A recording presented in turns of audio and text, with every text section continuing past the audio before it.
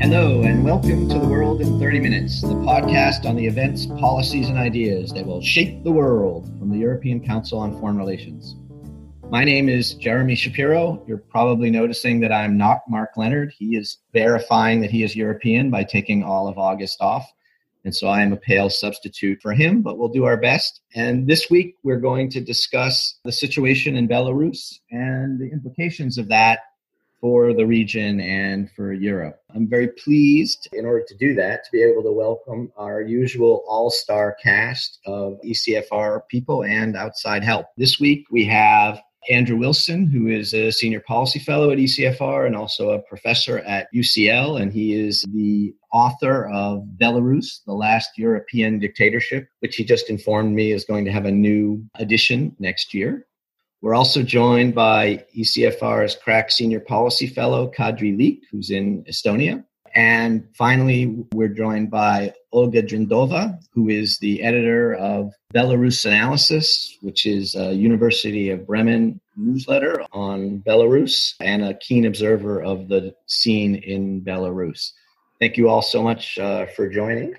Olga, I'd like to begin with you and ask you for a sense of the situation on the ground in Belarus, and particularly, if you could, to give us some sense of what it is that the opposition is actually trying to achieve and what, if any, strategy they have for achieving it. So we've seen the last 2 weeks that actually two biggest protest actions, so to say, in the history of Belarus took place. So we've seen about over 200,000 people protesting in Minsk last Sunday and the Sunday before, and also quite a lot of people politically active in the regions, which is quite unprecedented in the Belarusian history, such long-lasting and such broad after-election protests. So I would say that the protest moods in the society are still high. We also observe a very high wave of solidarity in the Belarusian society and self-organization. Well, we know that protests do not have any political center, so people have learned quite fast to self-organize themselves via social media, but also these private horizontal contacts becoming very important. People are also getting used to using public space for their political messages, which is also quite new for Belarusians. And I cannot say that there are no repressions anymore. We still observe some targeted repressions against the most active people, but it is still not the way that we saw directly after the elections during these 3 days and nights. So people are kind of getting used to it. And also maybe humor is a very important solidarity tool. And I think that it is quite an interesting observation how Belarus actually react on what is happening in the country with the political humor. And I think it helps them to take the situation not that serious as we saw. I mean, we saw the president with a gun and these scenes with a helicopter on Sunday, and the impression that I have, well, these scenes, they didn't reach their aims. So things that I see now is that people just take it with humor, so they do not really see president as legitimate anymore, and they're trying, to make jokes of it. So that's the impression that I have from the society. But of course, there are also quite a lot of problems in the whole protest moods. As already mentioned, there is no one political center there. So we have a kind of symbolic figure who is Tikhanovskaya, and she's still sitting in Lithuania. She has never called for protests actually in Belarus, and people do understand that she's a symbolic figure, and she admits it herself. At the same time, there are some attempts to build a new coordination council. It has already been built with the aim of peaceful transfer of power. And the first problem that they're already facing is that criminal investigation has been already initiated against this council. So we don't see any readiness from the side of the state, so to say, for a dialogue with society. The state and the president himself, they do not see this council as a legitimate council. Today, maybe you follow the news, even Svetlana Alexievich, who is actually a Nobel Prize winner for literature. She's Belarusian, and she was actually also, she was not arrested, but she had to deal with the whole criminal investigation, and she was called, to testify against this council and so on. So it's quite unprecedented also that she's also part of this council. And it's just a sign for us that independent how popular the people are who are actually part of this council, it's a clear sign for us that there is no chance for the state that the officials would see any potential figures for negotiations within this council. And it could be really become a problem because people, already shown it can do on the streets, right? But people still need some political representation, and we still do not have this political representation for their position. Yeah, Andy, that sort of brings us to the question that I wanted to get to you. It seems as if the opposition's strategy is to demand these negotiations, to demand sort of negotiated transfer of power, at least a compromise. How is the regime responding to that? And what is their strategy for, particularly Lukashenko's strategy, beyond performative flying of helicopter and carrying of guns that I guess people aren't taking very seriously to deal with these protests? Well, carrying a gun rather indicates that you're not particularly prepared for dialogue. I guess the regime response has really unfolded in three phases. Firstly, during the election campaign itself, the late Belarusian political scientist Vitaly Silitsky developed the concept of preemptive authoritarianism. In previous elections, Lukashenko has been very good at weeding out effective opposition and preventing mass protest. They didn't do that very well this time. They weren't preemptive at all, very reactive, and largely lost control of the process.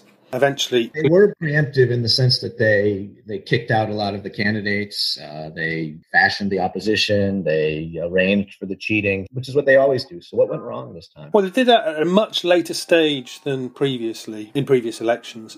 Plus, they allowed proxies to compete, both directly in the case of Tsikhanovskaya and indirectly the three women representing the three excluded candidates who sort of campaigned in their stead. So although Tsikhanovsky, Babariko and Sepkala, the three excluded candidates, weren't in the race themselves, but by proxy they were. Then I guess you had an initial harsh but crude response to the protests after the election fraud, the 3 nights that Olga was talking about. Something of a lull since then, but the third phase, I guess, with the arrival of this FSB plane on the 19th of August, nobody knows what was discussed, but clearly strategy changed after that.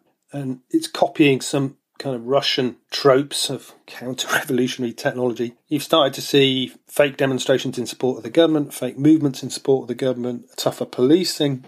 But most important of all, the threat of Russian security forces somehow being added to the Belarusian security forces. So the regime, I guess, hopes that the opposition movement will lose momentum and dwindle, but if it doesn't, they are threatening to act tough. I suppose the most threatening part are the strikes, really, even more than the protests. How is the government dealing with that?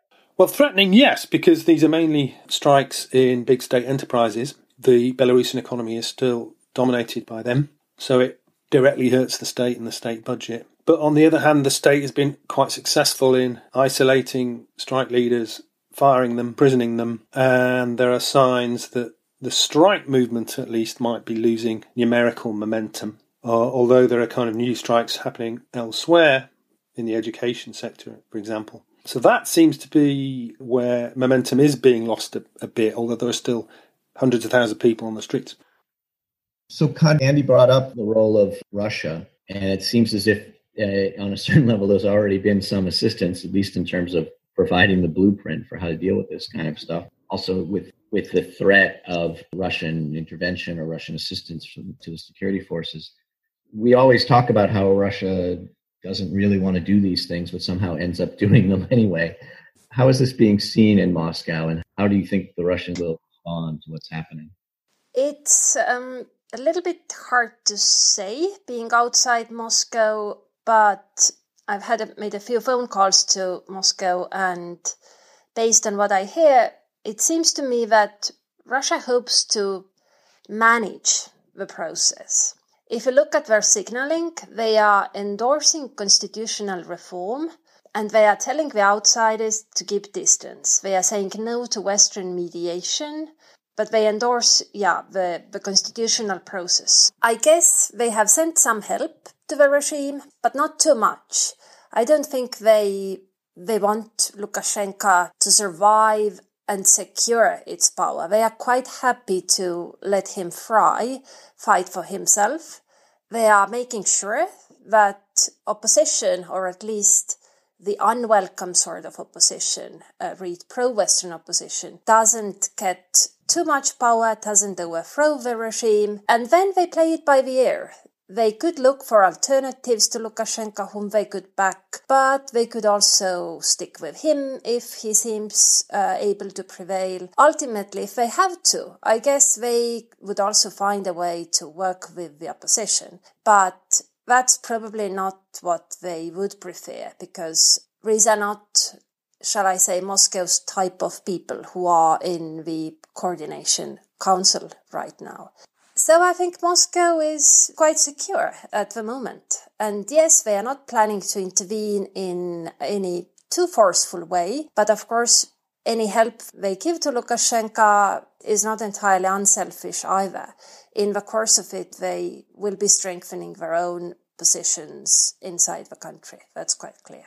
Typically, we hear that Russia has two types of concerns with these types of situations, of which there's been many in the post-Soviet space in the last 20 years. And, the first is, as you sort of referred to, is Western intervention, which I think we should probably talk about. But the second, which I wanted you to focus on more immediately, is the question of the sort of spread of color revolutions. The idea that if you allow this kind of thing to happen and in a place like Belarus, that it will then spread to other places and maybe even to Russia. And of course, that doesn't seem like a crazy concern right now in Russia, given that there's been quite a spate of protests in the Far East and in other parts of Russia and even occasionally in Moscow. So is the Kremlin at all worried about that? Or is that just a sort of very 2015 kind of worry? I think the chief worry is geopolitical. I mean, Belarus is geopolitically hugely important, and they wouldn't want to risk Belarus aligning with the West in any format. Concerning spread of color revolutions to Russia, I don't know. There can be some fears in the Kremlin because they can be quite paranoid. I remember how they reacted to protests by their own pensioners in 2005 against monetization of benefits. Many in Moscow thought that this was the start of color revolution in Russia, whereas at the time it clearly wasn't. Putin was still popular, so they can misread their own population, and that's why I guess they can be a little bit worried. But myself, I remain skeptical about such theories, domino effects of color revolutions. Moscow might fear it, some in the West might hope it, but I think Russian society is quite different. I mean, Russia is very top-down country. Bottom-up revolutions have not brought much good to it. It's drastically different in its setup from Ukraine, for instance, that is a classical bottom-up country, even anarchic in some respects. So I just don't think that they can spread so easily, even though they inspire, of course, people, no question about that. But I don't think we should draw any too direct parallels.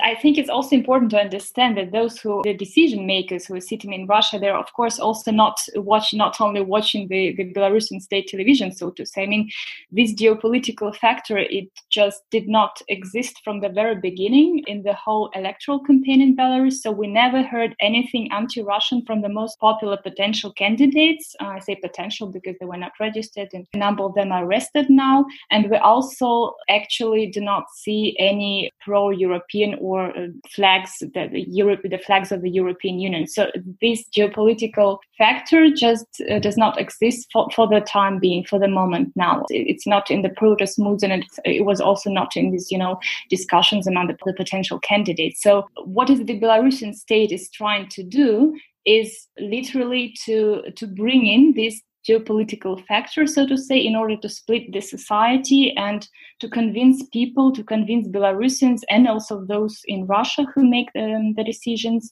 that these protest moods are geopolitical, they are anti-Russian, they are pro-European, and so on. But I'm quite sure that those, who are sitting there in Russia, they also do understand that it's not the case. And it's actually also a very important social factor, so to say. The whole Belarusian society is a huge source for Russian soft power, because Belarusians might be the most friendly nation towards Russia, so to say, and the anti-Russian moods are really not that widespread. So I would even not believe that in case Belarus has free and fair elections, that a clearly anti-Russian candidate would be able to win. So I think it's also very important, for Russia to understand that Belarus is already very dependent on Russia economically, and there are quite a number of soft power tools that Russia is already using in terms of language, Russian media, the whole history, culture, family links, and so on. So it's quite. I think yes, it would be dangerous, of course, also for Russian society to see that these revolutions, from bottom-up revolutions, can work, but at the same time, as soon as they are not anti-Russian, there is still the possibility that that Russia will try to somehow accept it and somehow still try to influence the most popular potential candidate or presidency in the future in Belarus. And they still have mechanisms, and they have this possibility of influence also for the future. One possible lesson for Russia is the dangers of crude fraud. Ironically, Russia held a referendum on constitutional change earlier this year before the events in Belarus, where the amount of fraud was not that dissimilar to the level in Belarus. But that was in very different circumstances before these protests. So they may, and probably should, think quite hard about upcoming elections in Russia, the next election cycle for parliament and for president, and think about how to do things differently, but still Russianly. To go back to where I started, to think a bit more about preemptive authoritarianism, there might be some more inventive methods of kind of drawing the sting of popular protest, sort of managed opposition parties in the next Russian electoral cycle, if they pay attention to the lessons of what happened in Belarus, that is. I think all of this sort of begs the question of what the West should do. Arguably, listening to Olga and Kadri, the West should probably not do anything, but that's probably not where they are. The EU has already imposed some sanctions. They're having a meeting, I think today or soon, with the Deputy Secretary of State from the US. There are plans probably to call for an OSCE mission to Belarus and to issue possibly some sort of joint appeal for new elections. How would those things be seen in Belarus and in Russia? On the constitutional referendum, well, it's actually also not the new idea.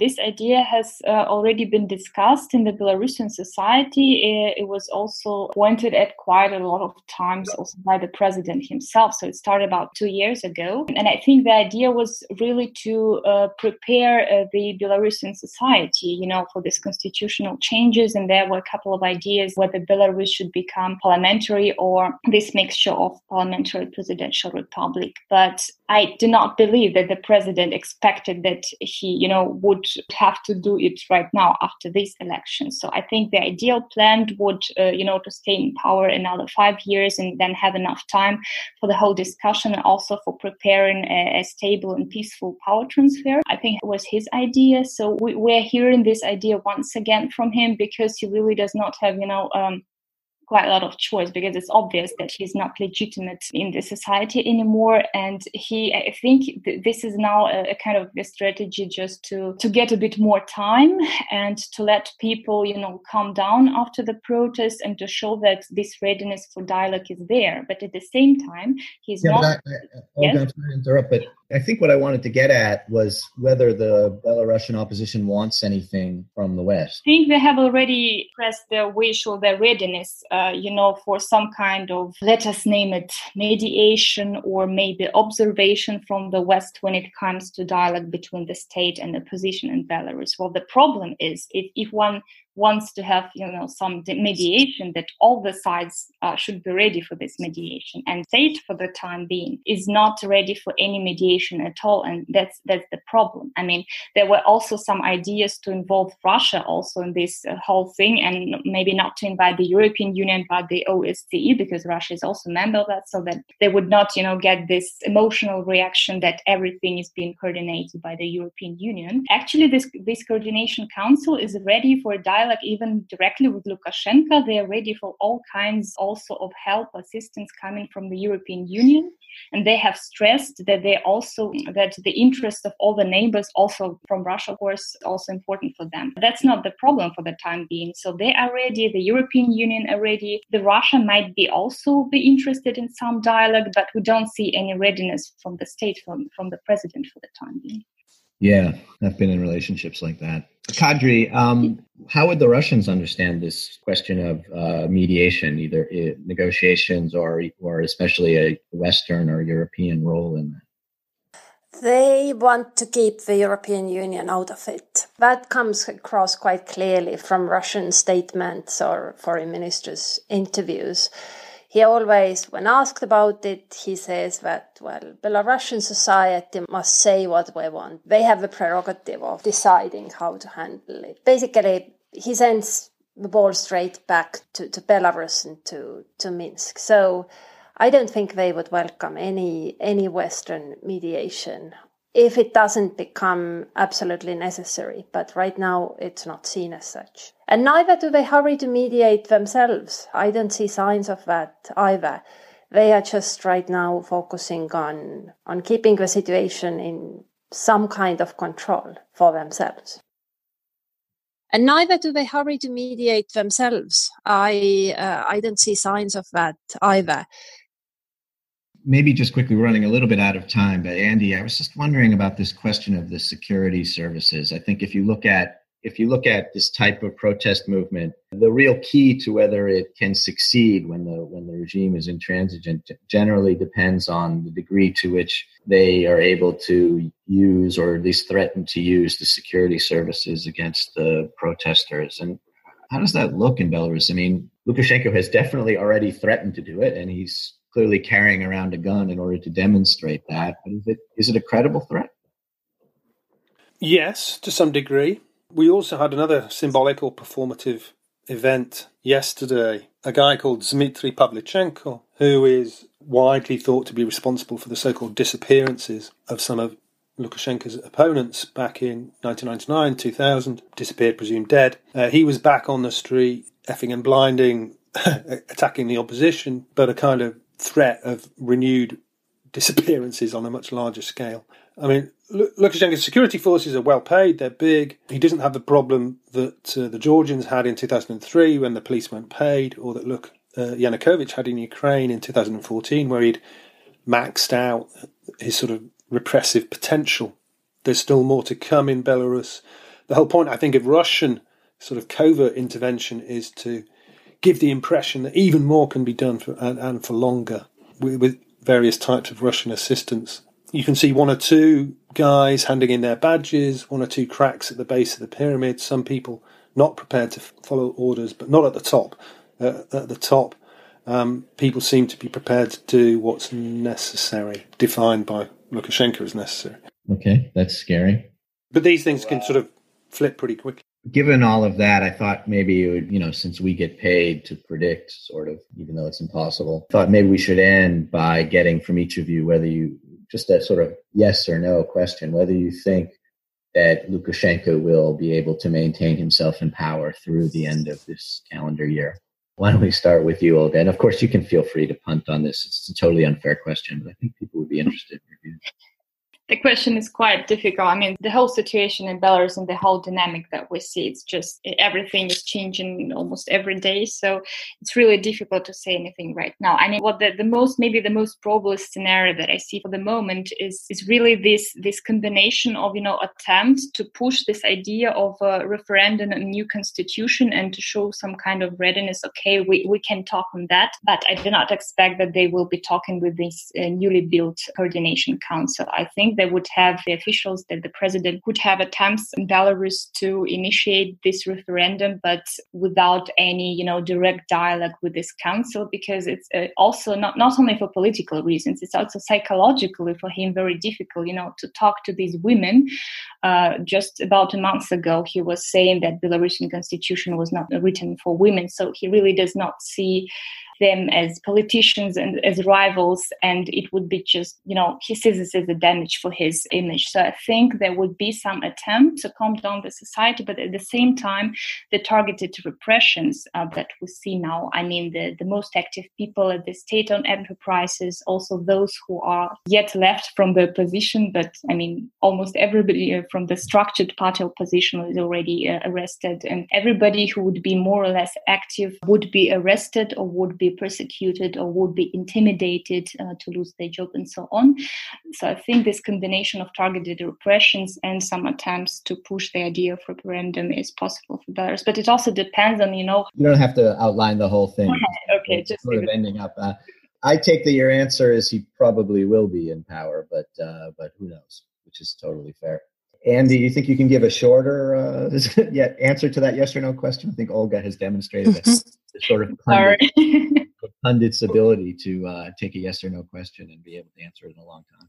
The regime has its new strategy in place, and it's thinking of two possible scenarios from here. One, that the opposition protests do lose momentum and diminish. If not, it has to crack down. I don't think they will lose momentum and diminish. So it's what happens in that next scenario that I think is key to whether he survives or not. But as I think Kadri said, Russia is providing some kind of resources, but it's got a pretty open mind about who uses them.